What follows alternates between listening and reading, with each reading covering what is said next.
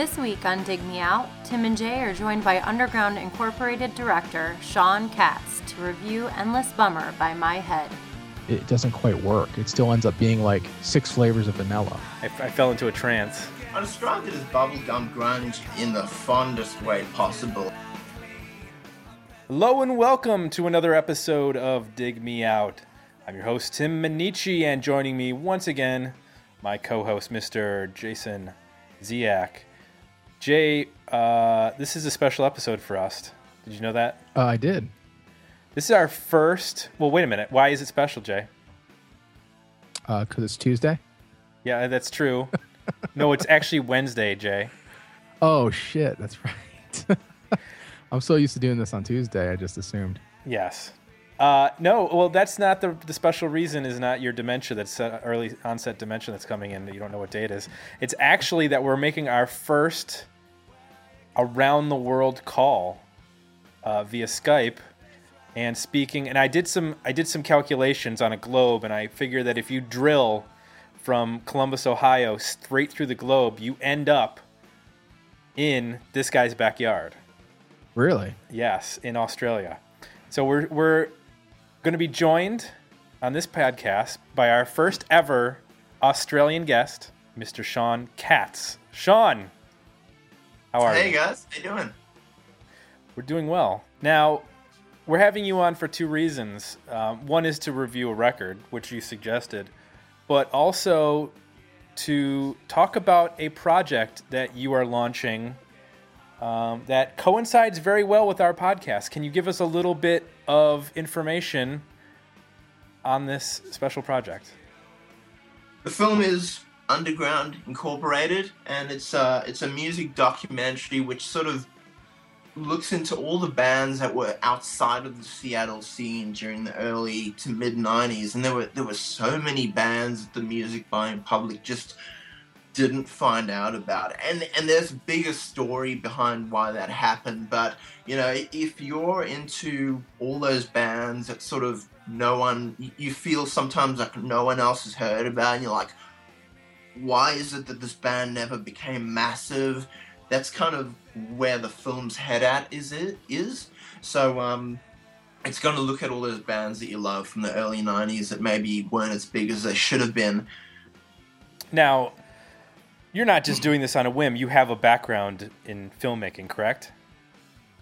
No, I've made a couple of short films. I've done some music videos for bands, and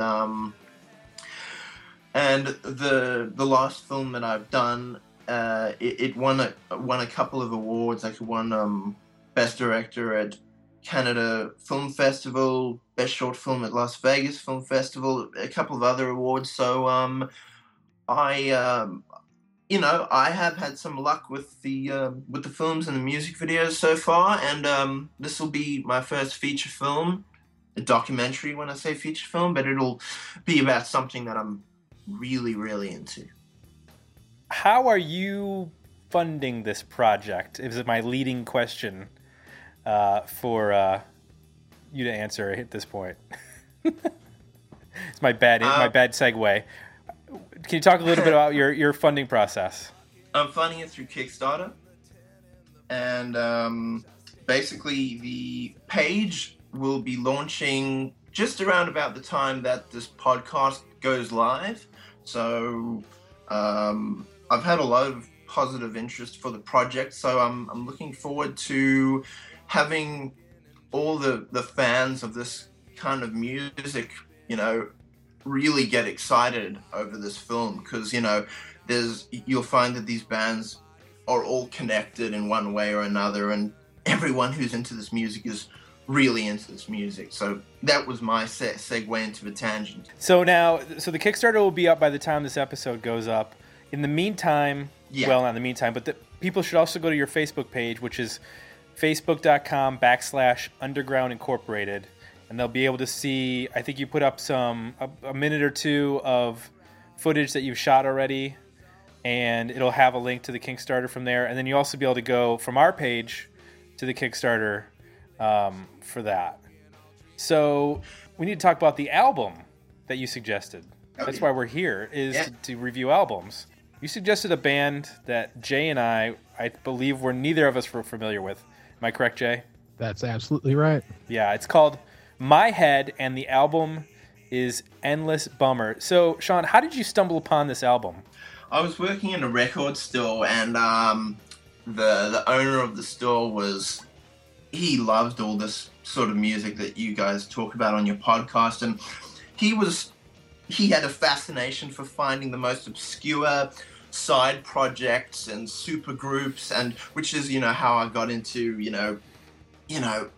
Handsome and Brad and My Head and all these bands that are always like a side project for someone else. And he showed me this album. He's like, it's awesome. You need to listen to this right now. So that's how I found out about it. Well, this would be a good point now to get to our patented history of the band. History of the band. So My Head formed in Los Angeles, California in 1993 by guitarist Adam Siegel and drummer Greg Saenz, S-A-E-N-Z-E. Not sure how to pronounce that exactly, but they put out one album on It was on Capitol called Endless Bummer, and for the album, I don't think he was originally a member of the band. I think they added him later. Bass player David Silva was brought on board. So Siegel was on guitar and lead vocals. Now, they have some of the members of this band have connections to other bands. Mostly, Adam Siegel was in Infectious Grooves. And Jay, you know about Infectious Grooves, correct? I do. I think Right. I've seen them live at least once, maybe twice. You want to tell who's beside Adam Siegel? Who else is in that band? The singer from Suicidal Tendencies, Mike, what's his last name? Can't remember his last name. The drummer, Stephen Perkins from Jane's Addiction, is a drummer. Yep. And the bass player is the guy from Metallica. Robert Trujillo. Yeah. Yeah. So they were like a super group, sort of, in a way. I don't know if they were really at the time, because Robert Trujillo wasn't in Metallica at the time, but yeah, so they have connections to Suicidal Tendencies. So they put out the one album on Capitol, like I mentioned, Endless Bummer, and it was released in April 96, and the band broke up in January of 98. So a one and done for My Head. We've seen it before. It won't be the last time. Anything to add on the history of the band there, Sean, that you might know? Well, like you said, it's got a lot of cool musicians. Like it's got Mike D from Suicidal Tendencies. But one thing also is that Adam Siegel was also, for a couple of albums, he played guitar in the Eels as well. I did not know that. And Adam Siegel, he's got a really interesting list of credits. He mainly just mixes albums at this point. I noticed that he's got a credit on a Soulfly album. He must have written one of the guitar riffs for them or something. And the other thing is that him and Greg Saenz were actually in a band in the 80s called XL, which were like this LA hardcore punk thrash sort of band. And so he sort of would have left XL and he would have joined Infectious Grooves, Adam Siegel I'm talking about. And then when he did his own thing on My Head, I think he just got Greg Saenz from XL, and I don't know where David Silva was playing before, but there just was those three guys in that band, and they had this huge sound on there. I mean, for a three-piece band, man, they have this really rocking sound. Well, I think that covers everything for this short history of the band. I want to remind people that if they want to suggest a band, head on over to digmeoutpodcast.com to our request a review page. And this is where we give our Facebook feedback section, and we got one comment on our Facebook feedback, and it's a doozy. I'm remembering this. Yes, so it's from Frank Marvel, and his question was, where do you guys even find some of these bands? Not speaking to talent or lack thereof, just what did this sell? 1,437 copies? There's literally only 4 mentions on all of Google about this band. Also, I wonder which fast food chain the A&R wizard who signed these guys is working in now. Does this song even have a hook? He's speaking of Humbucker because that was the video that I put up. Is this a high school jam band covering Superdrag with a wonky Clapton guitar spaz in the middle? I'd imagine the Primitive Radio Gods B-side collection, don't worry, that doesn't actually exist, is more worthwhile than this. So Frank Marvel, not a fan of My Head, comparing it unfavorably to... I'm surprised you mentioned the Primitive Radio Gods. Well, I think Frank might be missing the point of this podcast. Sort of questioning how many albums it sold and like how obscure it is. It's like, well, I appreciate his review of the album. It's kind of actually pretty entertaining, but Frank, that's the point of the show. I'm fairly certain we reviewed an album that was never released on CD. That was only released on vinyl. We're not going to be reviewing Alice in Chains or Nirvana. So, the point of this is to find... obscure stuff that most people, the general public, miss the first time, and in a lot of cases, sometimes music geeks miss the first time and talk about it. So, but good review. I did like the 4 mentions on Google. That's pretty funny because I'm pretty sure it's almost impossible to only have 4 mentions on Google. That's like you're trying not to get mentioned on Google. Well, when the name of your band is My Head, your Google ranking is not going to be good. True. I think we found that with some '90s bands that pick names that are just, the most pedestrian, noun. Like Live. Yeah. Yeah. Go search Live on Google. See what you come up with. Chicago and Alabama and any band named after a state or city or country. Anyway, all right, so that's the Facebook feedback. Let's get into this album. So neither of us were familiar with it. Sean's obviously a big supporter of this record. But what it comes down to is judgment, our unimpeachable judgment. So Jay. Yeah. My Head. Was this album an endless bummer or was it a stunner? Oh, wow. This is my favorite part of the show now, waiting to see what your setup's going to be. What horrible setup I'm going to deliver to you. What awful pun or yeah, a segue. This one was it took me a while. It took me a while to kind of figure this album out. This is a band that I don't have issues with sort of the sound of the band and the overall approach in terms of 3-piece, big riffs. I like that. Pretty straightforward, vocal that can get kind of snarly at times, which is cool.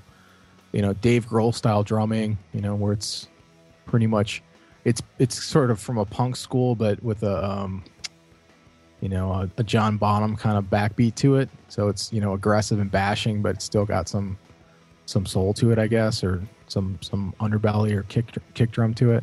But when it comes to the songwriting, I was a little lost. This album kind of tries maybe, I would say, 4 to 6 different styles of songwriting and approach. And some of it works better than others. So I think it goes from sort of pedestrian, middle of the road, 90s grunge sounding stuff to, like, I would call it grunge pop, like Nirvana with a little bit less, I guess, attitude or angst. And then it goes into things like Killer Hair and Teenage Foxes, which are, pretty straight attempts to do like Red Cross style power pop. Yeah, I said the same thing in my notes. Heavy guitar, which I think Killer Hair works pretty well. I think Teenage Foxes is kind of silly. I would like to meet teenage foxes that kind of like to eat blow pops. You see me on the street looking spicy. My condo's by the beach. It's really cool.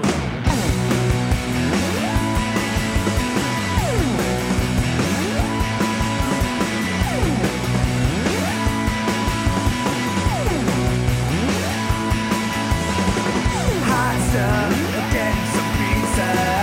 Short ass, fitting you tight. The foxy, you're making me crazy. Hey babe, can I see you tonight? Are you awesome? Are you tight? Get down and party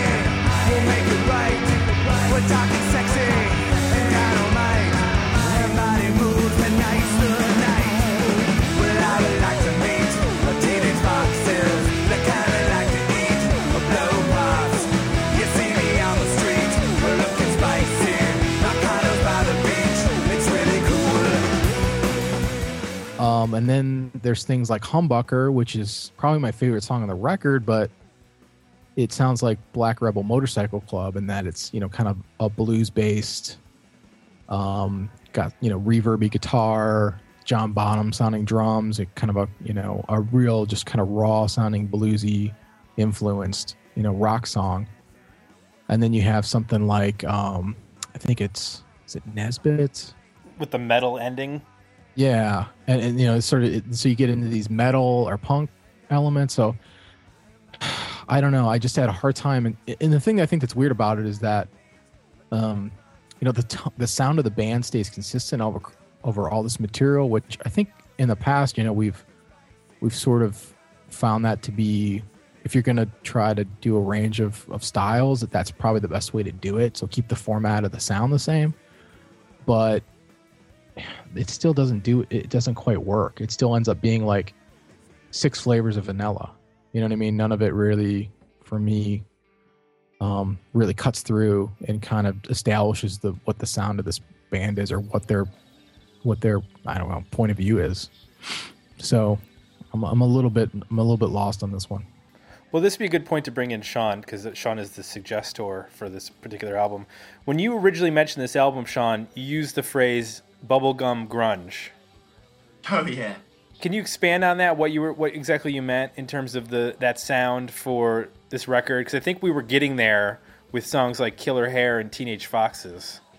Yeah. I described it as bubblegum grunge in the fondest way possible. I mean, it's just, for me, it's one of my favorite rock albums ever. It's this cool, like, surf punk pop sound, and the band is super tight. Like, Adam Siegel, his guitar playing has just got so much personality, and there's so much character that comes through in his playing, and man, the band, like, they'll be rolling along on a song like Nesbitt's or Sunriser, which is my favorite track on the album, and then there'll be these, like, tempo shifts, these, like, rhythmic shifts, which will go, like, for example, Carnosaur, the first track on the album, it does this, like, Led Zeppelin-esque, the song remains the same kind of structure, where it has this, like, really fast, wicked riff just straight out the gate, and then it'll just completely change its like, rhythmic tempo.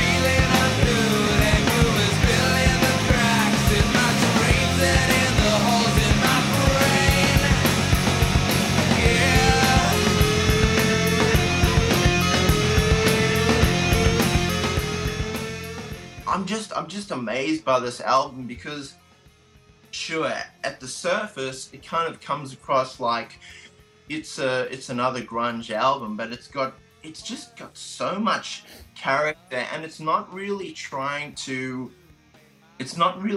wow anyone with the musicianship or the writing, which does wow me personally, but it's more about the personality of the album.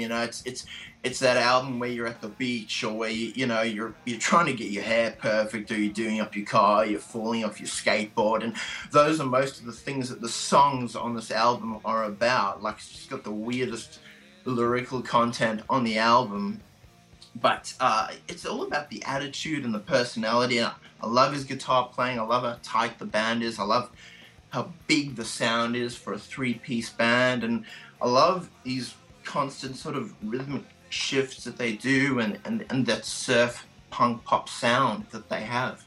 I think one of the things I picked up on, especially with tracks, once I hit tracks 3 and 4, is how much work the bass player is doing. He's really carrying a lot of the melody on this band. I don't know if you picked up on that, Jay, or not, but it's pretty frantic, some of his bass playing, sort of tying together what's going on with the guitar and what's going on with the drums. I kind of feel like he's sort of like the hidden secret weapon in this band. I'm sort of in between you guys. I really enjoyed a lot of the music, but I think my weakest point is the vocal. It's not even the lyrics. It's just that his vocal is not as distinct as I would like it to be.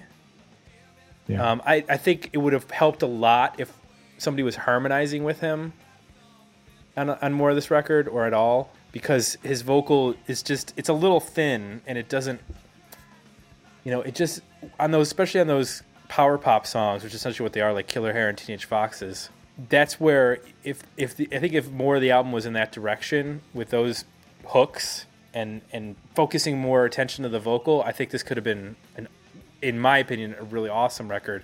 Whereas in the way it is now, I kind of see it as there's a little bit of missed opportunity just in terms of the vocal in a lot of the record. Yeah, I want to agree with Sean on the guitar playing. I do think there's some great riffs on here. That's not something I will definitely admit, and I enjoy, like Carnosaur. I love that halftime part. Unfortunately, and I love the intro riff. Unfortunately, the verse is based on sort of this 2-chord, kind of unoriginal riff that is the majority of the song. And I think I find that, I don't know, for me, that there'll be like one part I like or two parts I like, but there's a third or fourth stuck in there that doesn't really mesh very well. I'm thinking of track 4, Fall. There's a riff in the middle of that song that's amazing because, like you were saying, Tim, the bass is so important to this band, and there's this riff in the middle where the bass player and the guitar player all of a sudden lock up and they play the same thing, and they kind of do a harmony almost on this really cool riff. And it's one of those moments like, oh wow, I wish that happened more. I wish there was an interplay that, maybe even a formula where it was sort of like they would lock up and then fall apart and lock up and fall apart, and start to make a little bit more sense of some of the, I think, the tempo shifts and changes that obviously work for Sean, but for me, I've found them a little bit, I don't know, I don't want to say contrived, but they just weren't fully resolved, I guess, for me.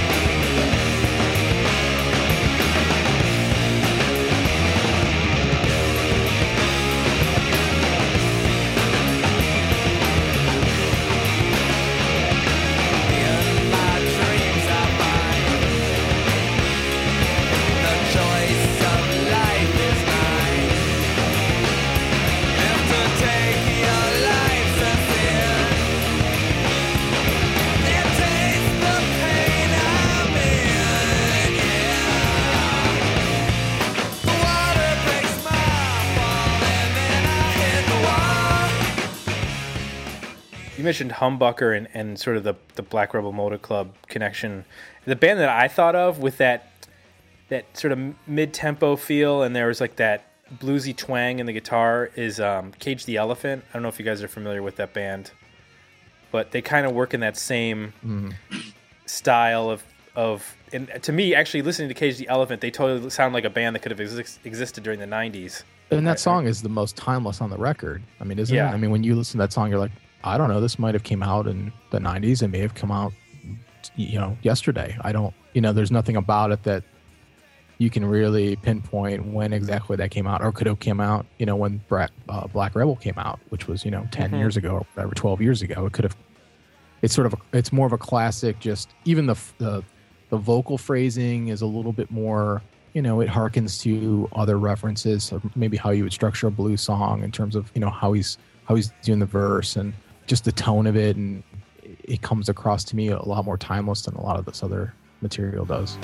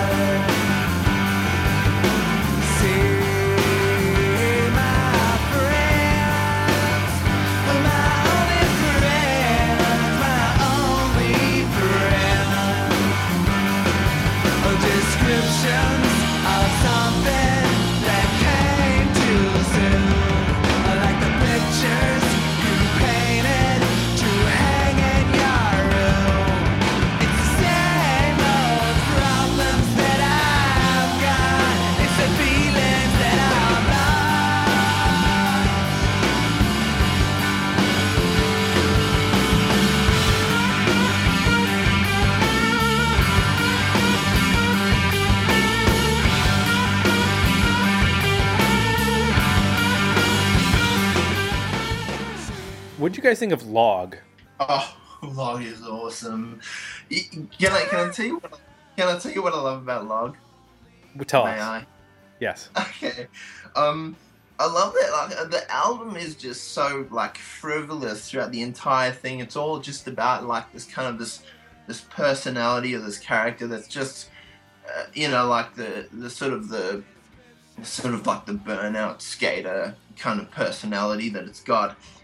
And then as you go through the albums, the songs get a little bit darker. Like on Sunrise, that growl starts coming out his vocals.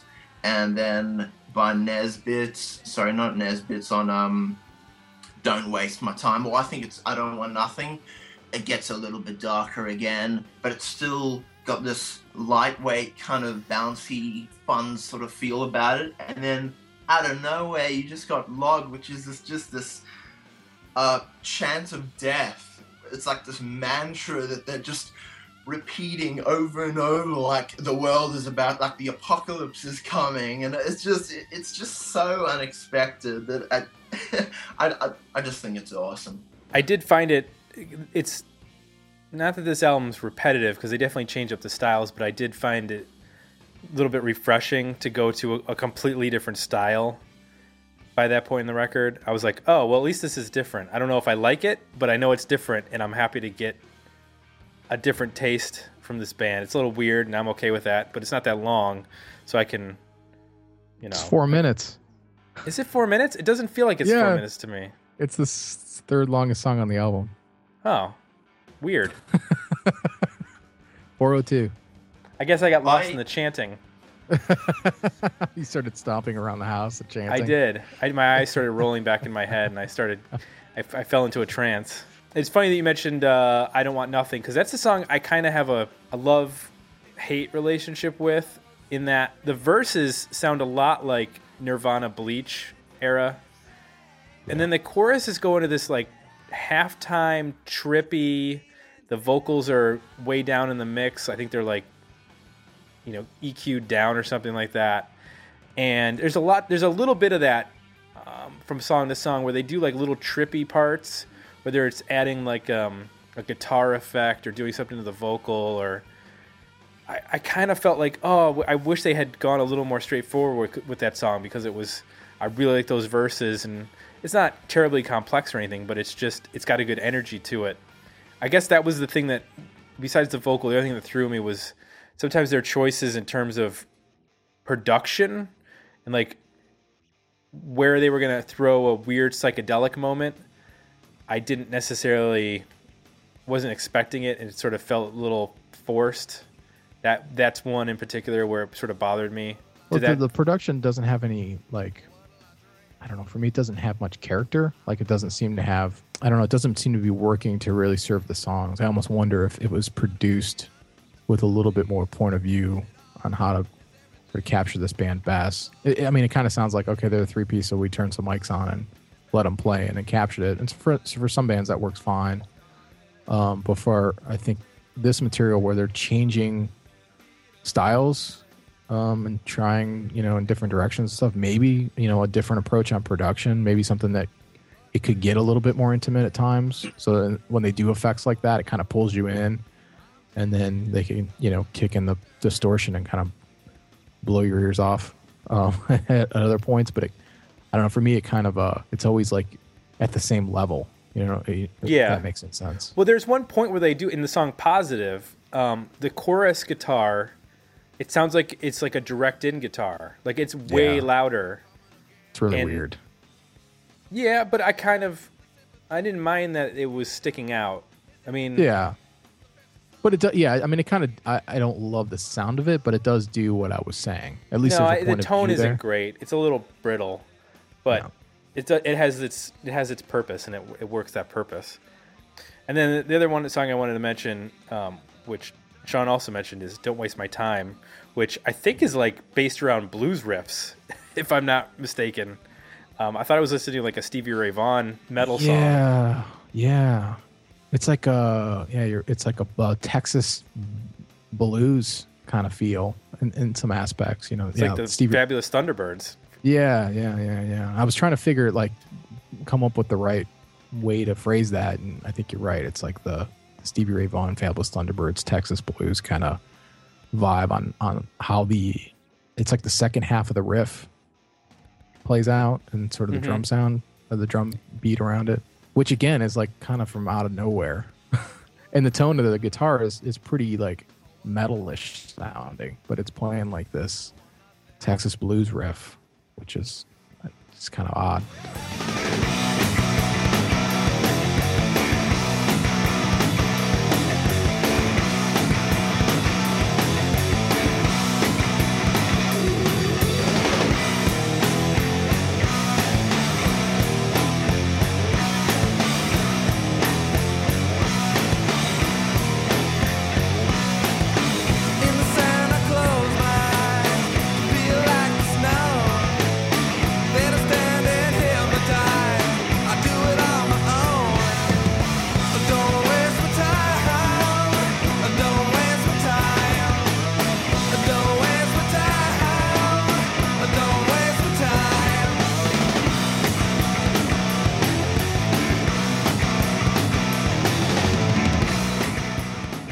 So Sean, when you've got this album and you have to try to explain to somebody without them hearing it what this band sounds like, do you lean more towards that it sounds more like a grunge record, or is it more in the pop? I don't want to say pop metal because that brings up a whole other connotation. But is it more in like the alternative pop rock? The Red Cross, Mudhoney, and Mudhoney's grunge, I guess. That's gonna mean Pixies. I don't know. What are you looking for here? Yeah. I guess how do you explain this record? Because I tried to every once in a while my wife will actually inquire what the hell I'm doing with this podcast, and I'll say, we're doing this band because she records the intros, and she's like, well, what do they sound like? And I'll be like, that's it's sort of lo-fi indie, garage rock. And then I'll try to describe another one. And this one was a little bit tough because it does have elements of, I guess, 90s grunge, but it's working in with some other colors or other styles. And I'm just wondering if you ever have difficulty trying to pin it down when you're trying to get somebody to listen to it, or you just throw it on and say, screw it, I'm not going to explain, you have to hear it. I mean, it's definitely doing the grunge thing, but in a totally different way. I mean, you mentioned to me before outside of the call that you thought the album had quite a bit more melody than you were expecting, and if I had to describe it, I'd call it like skater or surf punk pop. I mean, it's once again, it's about the attitude of the album. I mean, I happen to think that the players, the three dudes on this record, happen to be super tight musicians when they sink in and they lock into one another with those tempo shifts. But I think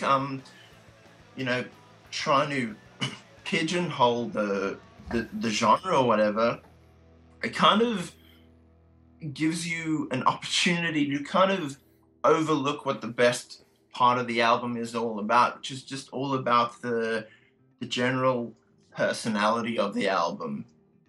That's what I think. Tim, did it make you think of the band Smile at all? It did. And that's another California band. Yeah. So that gave me... I was trying to think... I knew that there was a band that this reminded me of, and I couldn't quite pin it down in my brain what I had listened to before, but that's probably it, because Smile had that, like, heaviness, but without being metal. They were kind of like a stoner rock, early stoner rock band, right? With a little bit of a grungy kind of pop twist to it. Yeah. Sean, are you familiar with Smile? I'm not familiar with Smile, but I actually can I ask one of you guys a question? Sure, go ahead. Are you which one of you is a bigger fan of Infectious Grooves? Oh, I'm not a fan of Infectious Grooves. I've just seen them live a couple times. I've never heard them. I don't even know what they sound like. They'd toured with Ozzy Osbourne or somebody in the 90s that I ended up seeing them. Wow, that's a jump. Imagine Infectious Grooves opening up for Ozzy Osbourne. You got like one fast, one slow. But I was just going to say that if, for anyone who's listening to this podcast, if you're a fan of Infectious Grooves, you'll probably know that one of their trademarks, aside from that like big funk bass that they put in there, is these really wild guitar parts. And that's Adam Siegel. He writes the songs in Infectious Grooves for the guitar parts anyway. And I mean, I mentioned that you got this weird lyrical content about, getting your hair right or, picking up chicks, and the album will have like these wacky samples that they'll throw in there, which always puts a smile on my face. I mean, it's definitely, having a good time kind of music. But if you like the kind of attitude that, how Infectious Grooves throws out those guitar riffs, you're probably going to like My Head, because it's more about the delivery and the kind of what it evokes in terms of what scene you identify with. So if that makes sense, I'm just gonna stop there. No, I get what you're saying. Yeah, and the California thing comes through, Yeah, absolutely. In both bands. I mean, you've seen what the cover looks like. It's like they're stuck in some weird like candy house and they're looking through the window. And I mean, if you open up the booklet for the artwork, and by the way, I just want to say that Adam Siegel, he does all the artwork on the album, and he did all the artwork for all the Infectious Grooves albums and all the artwork for the Suicidal Tendencies albums that had an animated cover, like the cover on Freedom. That's Adam Siegel's drawing there. And man, he just strikes me as a really cool dude, like playing the guitar, singing, drawing the cover, and it's clearly his thing. You're in his show, and whatever his personality or his attitude is like as a person, I'm guessing probably comes through really strong in this album, which is what appeals to me so much about it. Well, I think this is as good a time as any to get to our sweet rating system. Our worthy album, better EP, or decent single, where we lay down our final judgment on this record. We've said as much as we can about My Head and the album Endless Bummer. So Jay, where are you at? Yeah. Worthy album, better EP, decent single. I'm at a better EP. I could probably get to good 4 or 5 songs from here that that I feel pretty good about and would want to hear a lot. I'm also, but I'm teetering on the album. I'm at about 7 songs out of the 12 that I would put into heavy rotation on my various, electronic devices for listening pleasure. But there's just a few moments where I don't love it, so I'm going to leave it.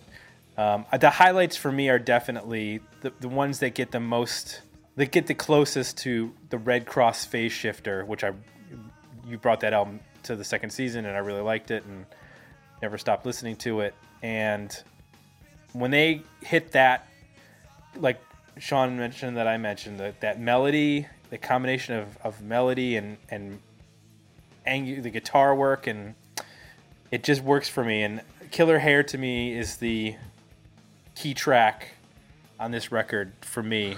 Humbucker's close, but I think it's Killer Hair is the song for me.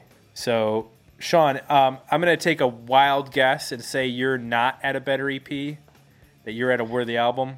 Am I right? I'm at a most worthy album.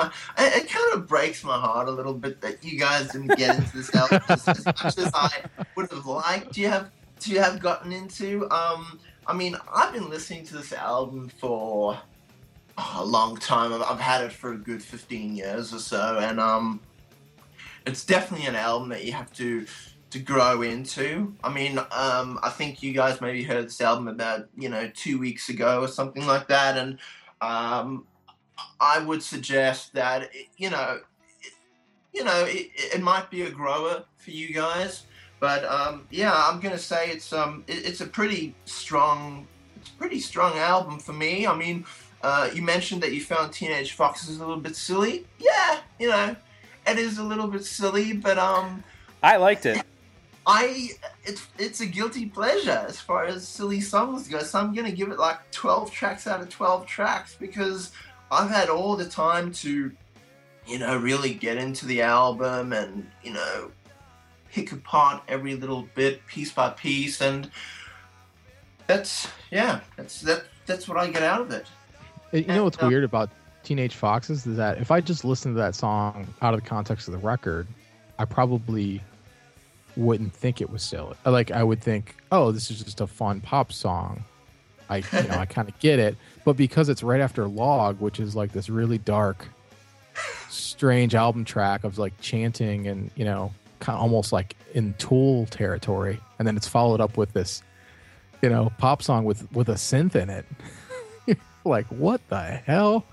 So I think the contrast of those two, it kind of amplifies both. Like, Log comes off darker than maybe it is, and Teenage Foxes comes off sugary than maybe it even is. So that's actually a really good point. I mean, maybe if the track listing had been a bit different. I mean, look, I'm really trying to get in touch with what you guys are saying. I'm trying to like identify with where you're coming from, and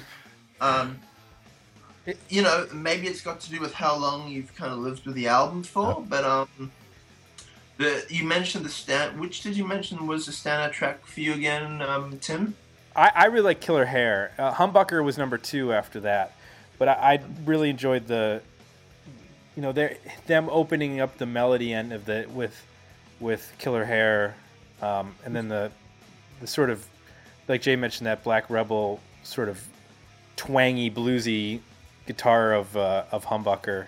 I will say that we've, in the history of this show, we have angered more than a few people with our reviews. The fact that you're just disappointed that we don't love it as much as you do is a far cry from the letters of vitriol that we've received because we slammed Band of Susans or Walt Mink.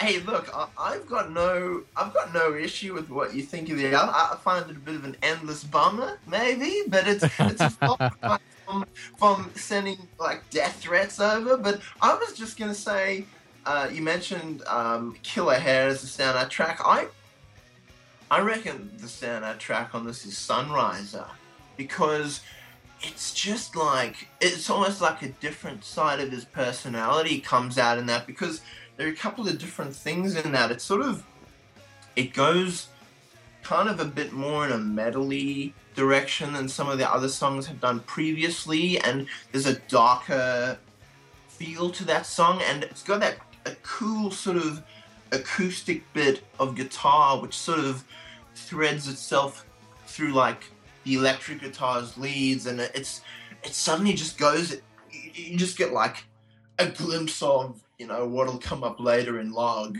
kind of thing. So I think the whole album kind of leads up to Sunrise and then heads away from it. So I clearly maybe hear a different album, but I love it. Perfect album. Not perfect, but very, very close to perfect for me. I really think it's cool. And that's what's great about the show, is that nobody's right, yet everybody's right. You know, like, Yeah. you know, it's music subjective, so we all can, you know, share our opinions on here, and it's always fun to hear like what people think in the comments, because to me that's, you know, the show continues there. You know, it's just me and Tim bring the album to the table, or in this case Sean brought it to us. We kind of put it out there, and everybody has an opportunity to take a listen and, you know, chime in just and their opinions are just as valid as ours are. So I will say, as a caveat, whatever, I did enjoy listening to this in the car when I was driving. I thought this was a good car album. It has an energy to it that I did like.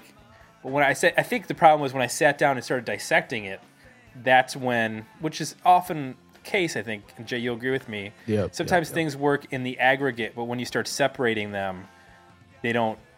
You start picking out flaws that you might hear, or, you know, all of a sudden you start paying attention to the order, and that might be the case with this album.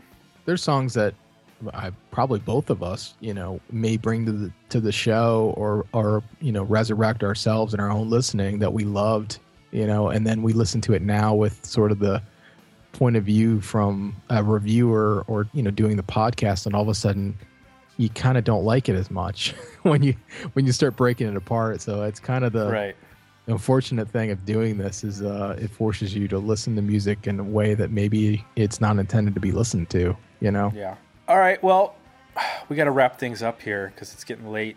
It's going to replug your Facebook page, which is facebook.com/Underground Incorporated.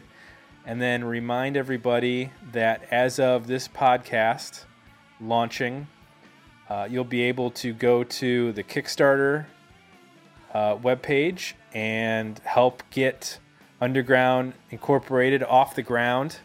And you can do that by going to our website as well, digmeoutpodcast.com. We'll have a link.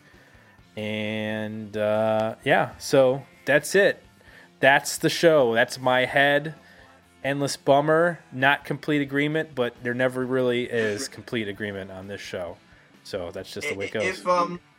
If anyone out there wants an indication of how much I like this album, I actually have tracked down a signed copy of the album. So apparently that is enough to me to actually bother to track down like not only who the hell would actually have the album, but because it's a pretty obscure album at this point, but who would have like a signed copy? I'm like, I want one of those.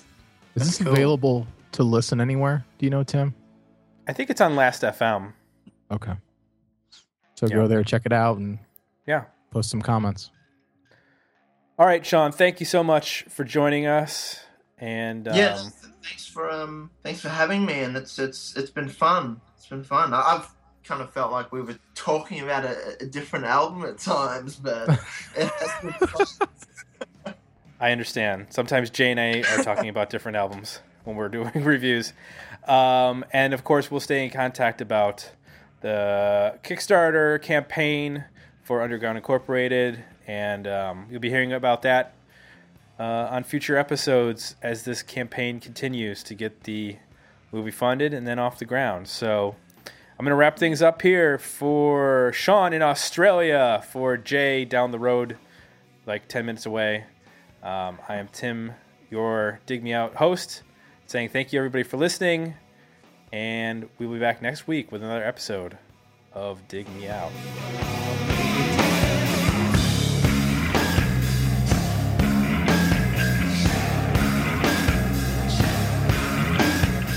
Join the conversation about this episode at digmeoutpodcast.com, where you can find links to our Facebook page and Twitter feed, as well as links to our Request a Review and merchandise pages.